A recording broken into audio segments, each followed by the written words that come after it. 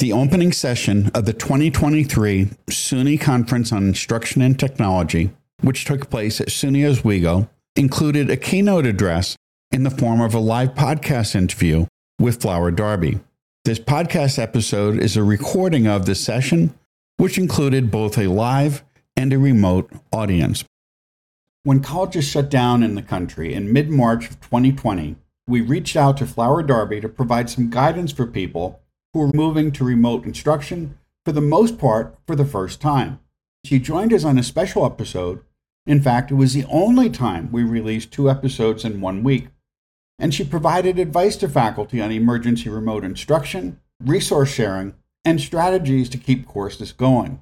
Today, we are pleased to have Flower back with us to reflect on the impact of the past 3 years and map a road forward for teaching and the academy.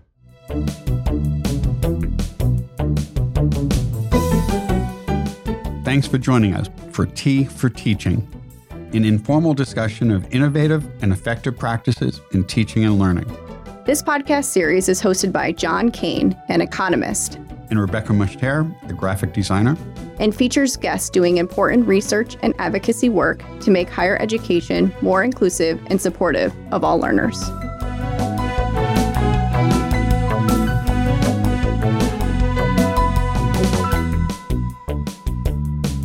Our guest today is Flower Darby. Flower is an associate director of the Teaching for Learning Center at the University of Missouri at Columbia. She is a co-author with James Lang of Small Teaching Online, Applying Learning Science in Online Classes, and a co-author of The Norton Guide to Equity-Minded Teaching. Welcome back, Flower. Thank you, John. Thank you, Rebecca. Thank you all for having me and for being here and focusing on how we can map that all-important road forward. So good to be here with you all. So it wouldn't be an episode of Tea for Teaching if we didn't ask about our teas. So our teas today are, Flower, are you drinking tea? I have my iced tea in here, and it is a Hawaiian Islands passion fruit blend. Nice. And I have a Tea Forte blackcurrant tea today. And I brought out the Jasmine Dragon Pearls green tea for today's episode. When we last talked on March 17, 2020, you provided some suggestions on how we could maintain instructional continuity during that 2-week shutdown we were going to have to deal with. And one of the things you asked in the conversation was, what are we going to reflect on looking back when we're through this immediate crisis situation? So we're going to turn this question back to you. What sticks in your mind the most from the period of pandemic teaching? Yeah, thank you, John. It's such a big question, and I have reflected very deeply on this over the past 3 years of ongoing research, conversations with thousands of educators around the country and around the world. And really, there is one thing that has become crystal clear for me, and that is the centrality and the importance of the holistic well-being for both ourselves, our faculty, our staff, and our students. I'm excited about how technology use has advanced as a result of the pandemic, but that's not actually the central focus for me. It is about the importance of our well-being, of our students' holistic well-being, and of how we need to center and highlight and forefront social connections and those kinds of relational aspects of teaching and learning with technology in person, wherever we are. That extended period of isolation and loss and grief and challenge and distance in education really brought to the front for me the importance of connectedness and being intentional in how we connect with our students and help them connect with each other as well.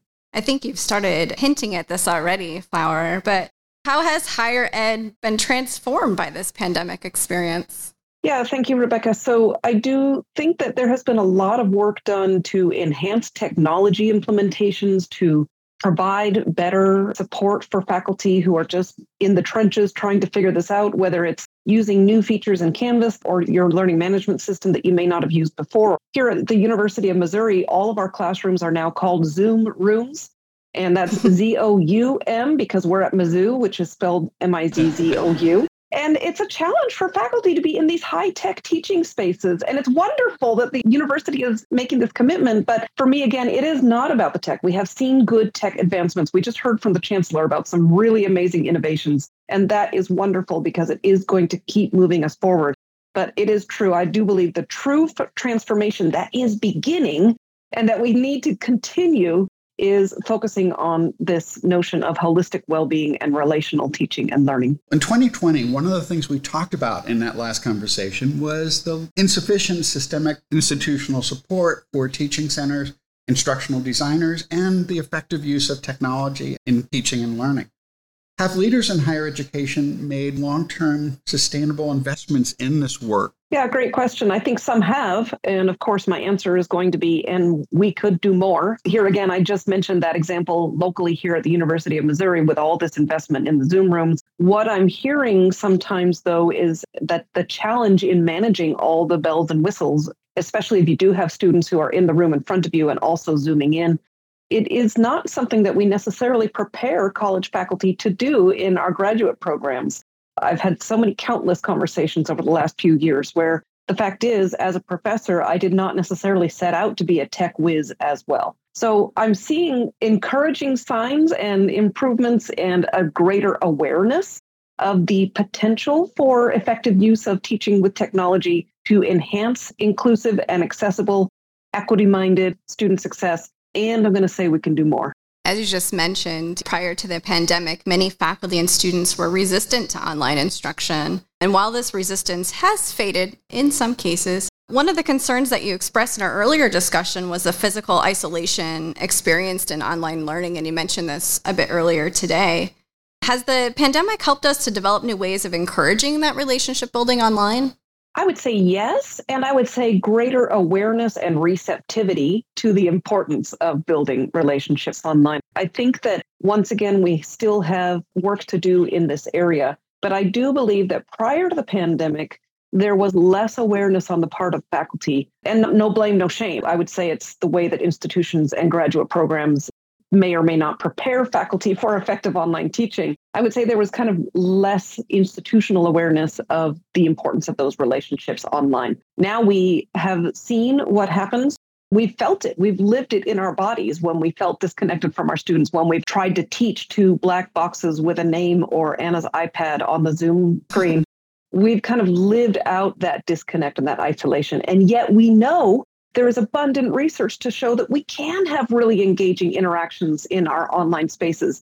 And we know that it increases access. I'm here with you today from beautiful Columbia, Missouri, because we have this option available. Although I would love to be in the room, but we have other folks joining online as well. We see the value. We know the importance of those connections, those relationships. And one thing that I have really focused in on in the last couple of years is being intentional in the way that we create and structure those opportunities for rapport building and to close the distance, because we know that it's not going to happen by accident online. Whether asynchronous or synchronous, intentionality is required. And I encourage faculty to rethink how they use their class time, what the activities are in asynchronous modules, maybe even the kinds of assessments that are in our syllabi and whether we're offering points for those kinds of activities. Basically, my argument is that we can do more to design for intentional social connections. That, I would say, would apply in all class modalities. During the pandemic, the inequities that our students face became much more visible. When we were connecting to students who were Zooming in from home and they had trouble accessing the one computer they had to share with 4 or 5 other people, or when they didn't have good network access, or when they were struggling to try to work, to pay some bills and so forth, those inequities became really hard to ignore for faculty. And campuses did a lot to mitigate that by loaning computers, by loaning hotspots, and providing other resources. But now that we've moved back to more on-campus instruction and with staffing shortages and budget cuts very common in higher ed, do we run the risk of falling back on some of the exclusionary practices that we had practiced in the past? I would say yes, we run that risk, but I actually want to take a little tangent here and tell you about a conversation that I had just on Friday. This past Friday, I was at a conference in Portland, Oregon for teachers of accounting. And I had a very heartwarming and encouraging conversation with one individual faculty, and I think it's highly representative of where our heads are, and more importantly, where our hearts are now. So, of course, I was presenting on the importance of social and emotional connections. That's what I do. And she shared a story. In fact, I have a couple of poignant stories from that event. This particular one said, I used to be the hardline accountant. You follow the rules and you make the deadlines or you get out. And then she said, until I was watching my students trying to take their exams via Zoom. And I saw one of my students, his little brother was like hitting him on the head with like a paddle while he's trying to take his exam. And I saw all kinds of other things. This experience, the pandemic, did give us a window in to our students' lived experiences. The other one, just very briefly, another faculty member, a caring, passionate, dedicated instructor, was talking about how she had one student in one particular semester who lost 13 members of her family to COVID. How much community was built as the entire class was caring deeply. So I do believe there is lasting change. The first accountant I was telling you about, she's like, I'll never go back to that hardline approach. I have more empathy for my students now. I see what they're dealing with to make this happen. Now, that said, yes, we do run the risk of falling back into exclusionary practices. I've been thoughtful, reflective of how we want to go back to the way things have always been. And I get it. I'm back on a physical campus. I spent the entire time of the pandemic myself working remotely, and I hungered for a physical campus with real live embodied people and students on the pedway. And I'm loving this experience. So I get it that we want to come back to our tried and true, our comfort zones, our methods we've relied on.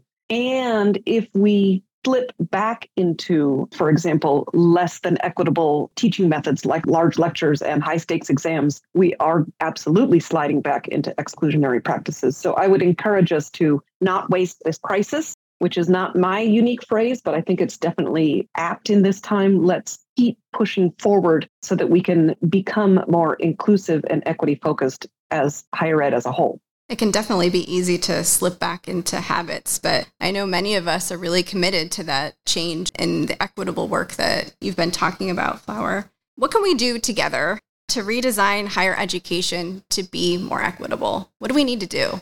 Yeah, it's a great question. And sometimes I think huge picture, as in it's way too big to change. And other times I really focus on the circle of control. So I definitely think that if you haven't seen it before, I think it's Stephen Covey has these circles. The inner one is control. Here's what I have influence over.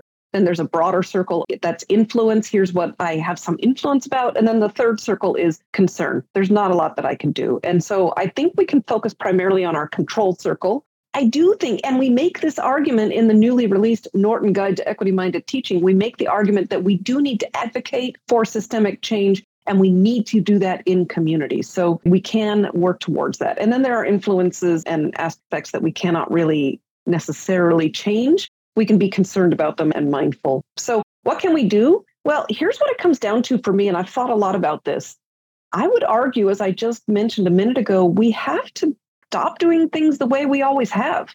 So if you think about the history of higher education in the United States, it is based on centuries of tradition in Europe, and it was designed to be available to elite white men. It is exclusionary in its very nature. So we have this opportunity to say, we know that our student body is diversifying, and we know that is so important because with diversity comes strength, comes creativity, comes new perspectives, comes better solutions.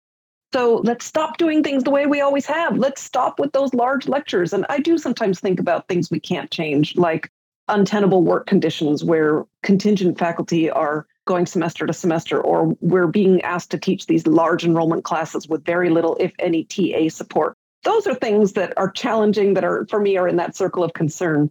But I think a general mindset to think about is, if I'm tempted to slip back into doing things the way I used to do, maybe that's an opportunity to ask myself whether there's a more equity-minded way to do some things, a more inclusive way, a more active way to help students really process and interact with the materials that we're teaching.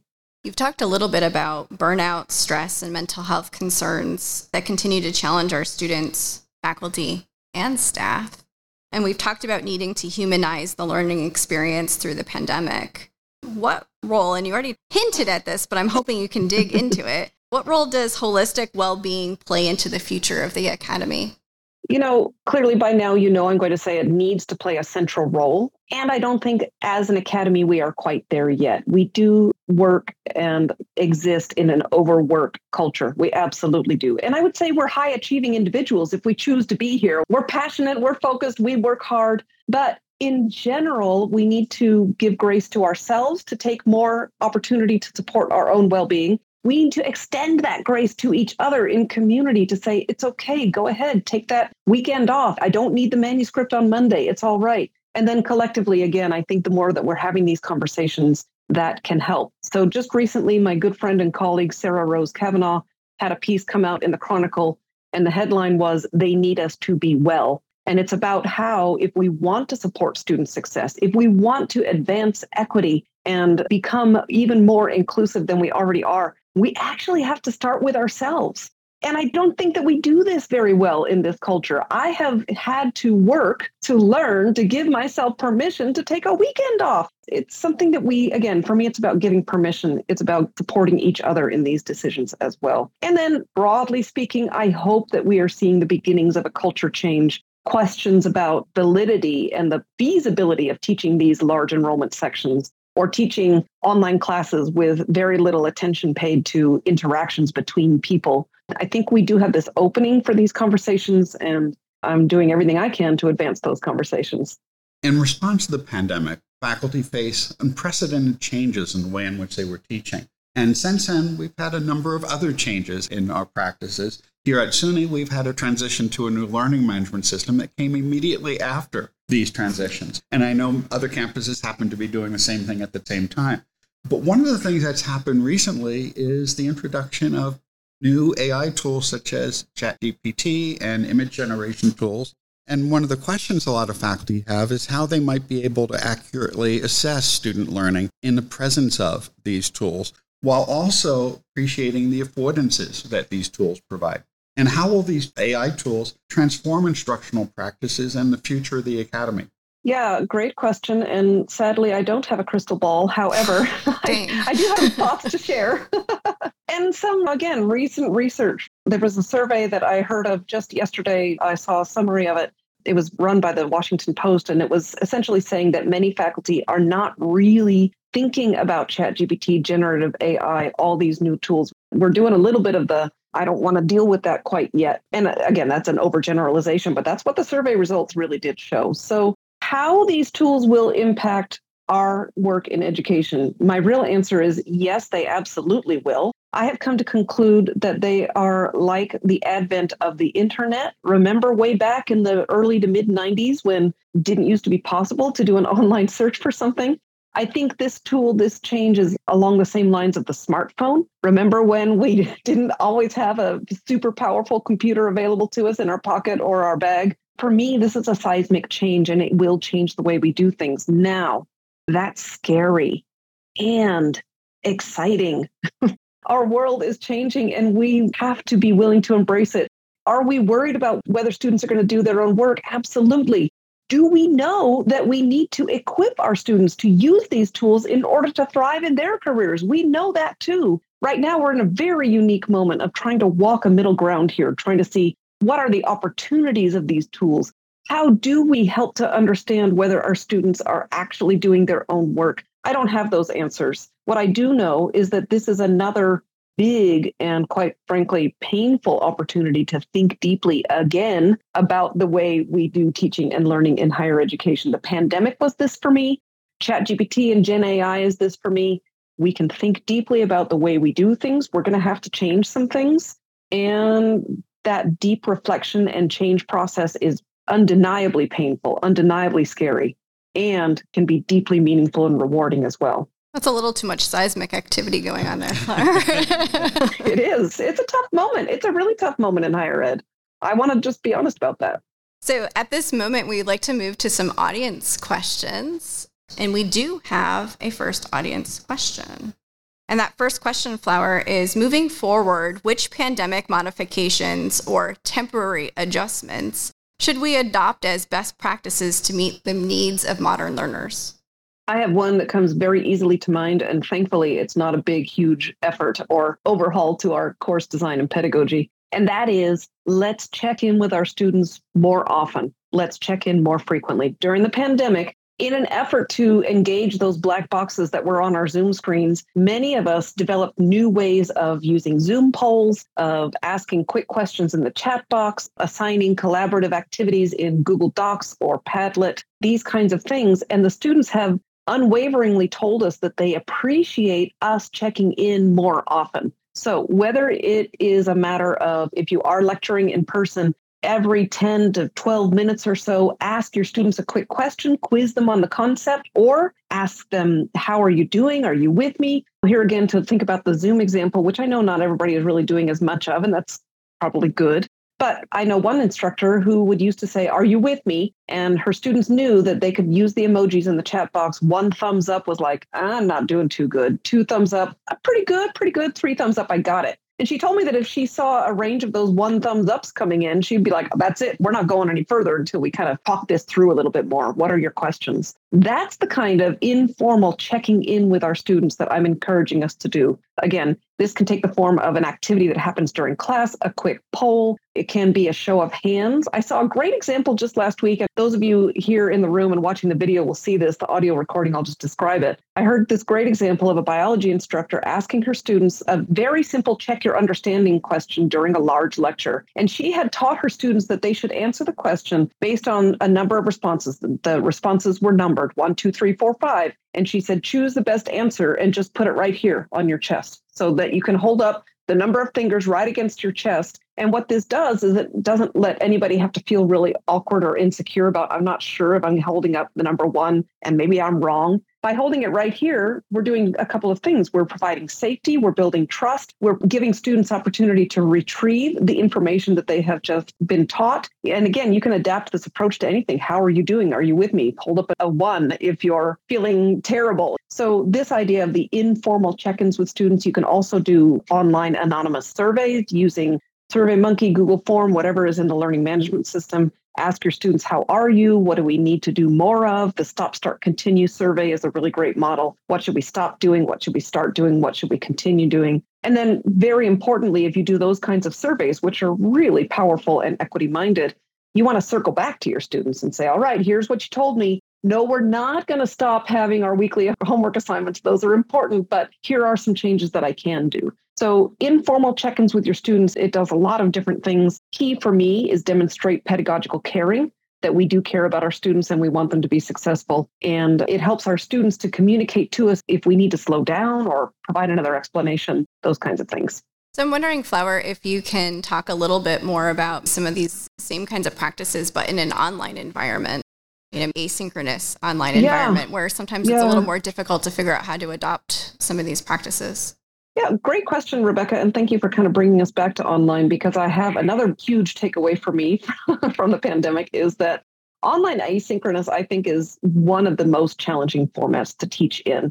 And I myself still struggle to see the students in my classes as real embodied people. It is so easy to fall into the sense that they are names on a screen, that they are tasks on a to-do list. And we know that our students don't think we're real. They tell us repeatedly, but they don't tell us. They tell each other, they tell the media. My own daughters have said to me, online teachers aren't real. I kid you not. During the pandemic, they're like, my teachers aren't real people. So very important asynchronous while recognizing the limitations. And I don't actually mean of the format in this case. I mean the demands on people's busy lives, because we know students who choose asynchronous online frequently need the flexibility, and maybe they don't necessarily see the value of all the discussion forums and those kinds of things. So how do we do this relationship building, this increasing interaction? Certainly, I would argue that as instructors, we need to be communicating with our students more often than not. And that can be announcements. It can be interacting in the discussion boards, not a ton, not dominating, but posting a guiding question here, or that's a great point kind of there. We can be responsive in our assignment feedback. We don't have to write a tome of comments, but even using an emoji or a quick comment to say, I see you, I appreciate your work. Some learning management systems make it very easy to record assignment feedback. Now, all of these we need to hold in balance with the point I was making earlier about self-care and holistic well-being for ourselves. I am not saying that we should become 24/7 chatbots who are always available to our online students. I am saying they need more than what we might do, and we can also foster these connections to support their well-being with each other. So here's one very quick example. I love an activity called Share One Photo. And what this is, you can create this in an asynchronous class as an individual assignment or as a discussion forum, getting to know you kind of opportunity. And if you do it, well, in either format, you could do this more than once. It could be an ongoing or an every other week, something like this. It's a great way to intentionally structure social connections and relationship building. And what you do is you ask your students to look in their photo library on their smartphone. Don't go out and take a new photo. Look in your photo library. Choose one photo that is meaningful to you. Write a line or two about why you chose to show that and submit it. And it's worth points because it's not just that we only focus on the class content. We focus on building relationships to help our students thrive. This can be really powerful. You will get different responses. If it's an individual assignment, you may get more vulnerable images. If it's a discussion post, you'll have opportunities for students to connect with each other. Like I was just saying, doesn't always have to be just you. But this is a way for students to choose what they want to share. It demonstrates to them that you care about them as people and not just names on a screen. And it can be a really powerful and fun way to see a little bit more about who your students are as people. I would certainly encourage that we do the same. Let's also share one photo, help our students see us as real people as well. One of the questions that has come in is from someone who is in a nursing education program. And the instructor notes that they use a lot of high-stakes exams and assessments in that. Do you have any suggestions on how they could move away from that? And I'll just add a little bit to it, given that they do have high-stakes assessments as a criteria for licensing. Yeah, great point. I was going to make the same point there, John. Thank you. There are disciplinary considerations to all of the recommendations that people like me come in and make. And if you do have those accreditation exams, then part of your curriculum needs to be preparing your students to be successful on those high stakes accreditation exams. So for me, a lot of times it's about keeping things in tension or in balance. We know that they need practice. They need to develop a comfort level with higher stakes, higher pressure situations. And honestly, I'm thinking about on the job when you're dealing with a patient, there could be a healthcare crisis that you need to be able to respond to. So for me, preparing future nurses to deal with the pressure is part of the learning outcomes. But maybe while they're students, maybe we can balance that just a little bit. Maybe it's not just about those high stakes exams. Maybe we balance out the grading scheme to award more points, as an example, for a weekly written reflection where students can explain how they're thinking about the processes that they're learning about. If we have to, and I'm going to qualify, if we have to, for disciplinary reasons, have those bigger exams, because I'm going to invite us to think about, do we have to have those exams? And in this case, yeah, maybe. But maybe what we can do too, in a very equity-minded way, is to offer retakes, offer test corrections. And a critical part there is to, again, structure a way for students to articulate where they went wrong, what they learned through this process. So kind of explain, how did I get this wrong? What did I need to do differently? So for me, it's about balancing the grading scheme, thinking about equity-minded grading in terms of maybe you could build in the drop one exam, drop your lowest test. There's a lot more that we write about that in the Norton Guide, which, by the way, I want to say is actually available for free as an ebook. And of course, I don't have the link right in front of me, but maybe in the podcast notes, you can place the link to finding out more about that book because it is freely available and has lots more of these kinds of ideas in it. It's a great resource, and we will share a link to that in the show notes. We have a question that came in from Kristen Croyle, who's one of our previous guests on Tea for Teaching and also is our Dean of the College of Liberal Arts and Sciences here at SUNY Oswego. And she asked, what do you recommend for campus leadership approaches to support student learning and faculty staff well-being? And what should we institutionally start, stop, and continue doing? Oh, I love it. Thank you so much. No small question there.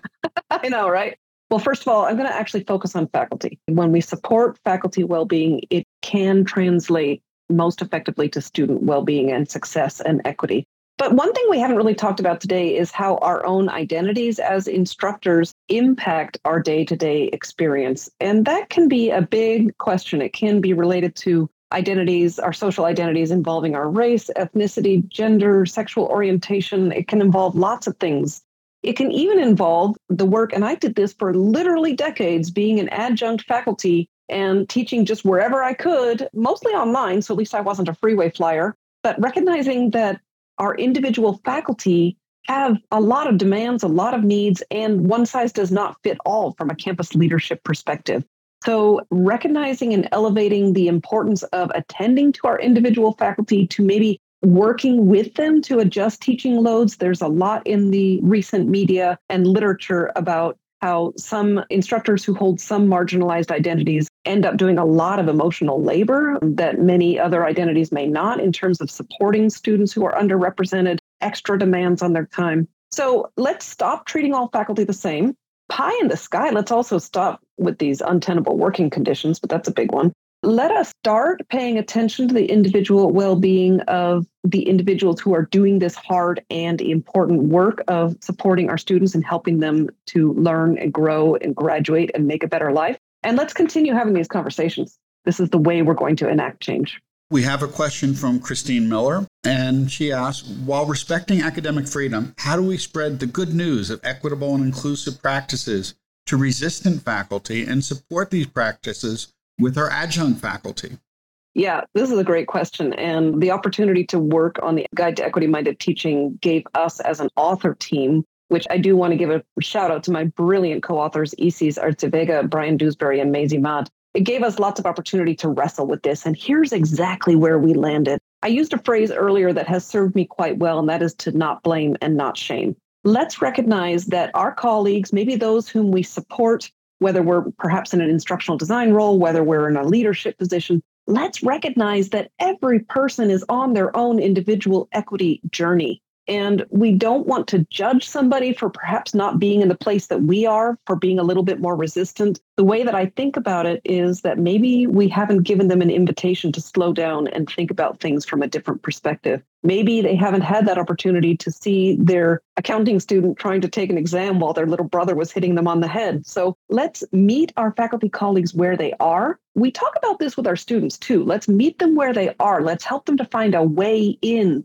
to what we're encouraging them to learn and think about. Let's not blame, let's not shame, let's extend grace. Let's support each other. Let's ask questions. Let's tell stories because, as I just mentioned, the one with the accounting student and the exam, these are things that get people to think about things differently. So it's a really important question. I'm asked this a lot. And you think about polarized political situations, you think about legislation that is being enacted around the country or being debated. And yet, of course, I'm going to say this work is worth doing. It's all the more worth doing. Let's be strategic and let's be supportive of each other and not get frustrated if somebody isn't quite where we want them to be yet. We're all on a journey.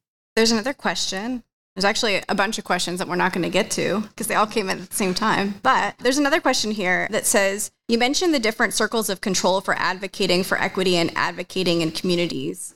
How do you seek out or help build those communities on your campus and then build consensus on what that community can influence on the campus? For me, it's about being intentional to dedicate time. And I will try to be brief in my answers, so hopefully we can get to a few questions if possible. Let's be intentional with our own personal time to create those communities and work together. One example that has a long history is a book club. So maybe a group of folks on the community, on the campus, want to choose our new book or any range of other really great books and set aside time in your semester to connect with other colleagues. So working with your Centers for Teaching Excellence, working with your instructional designers. These are ways that we can individually choose within our own circle of control to establish community with our colleagues and support each other in this work.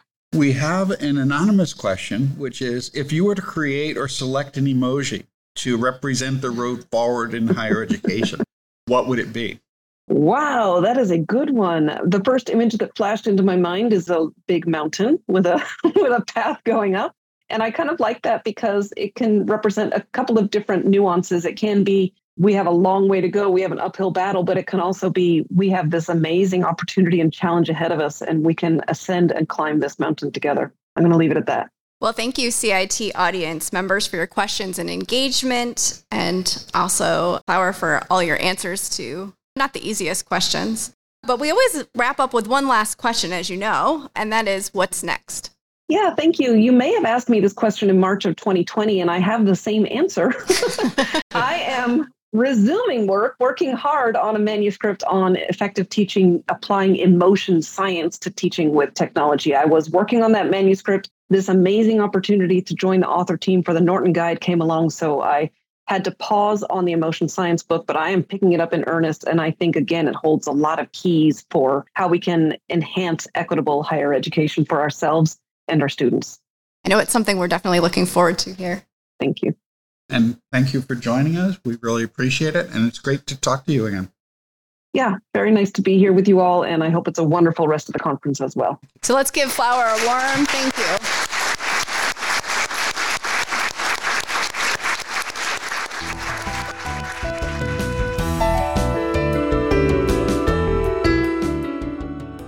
you've enjoyed this podcast, please subscribe and leave a review on iTunes or your favorite podcast service.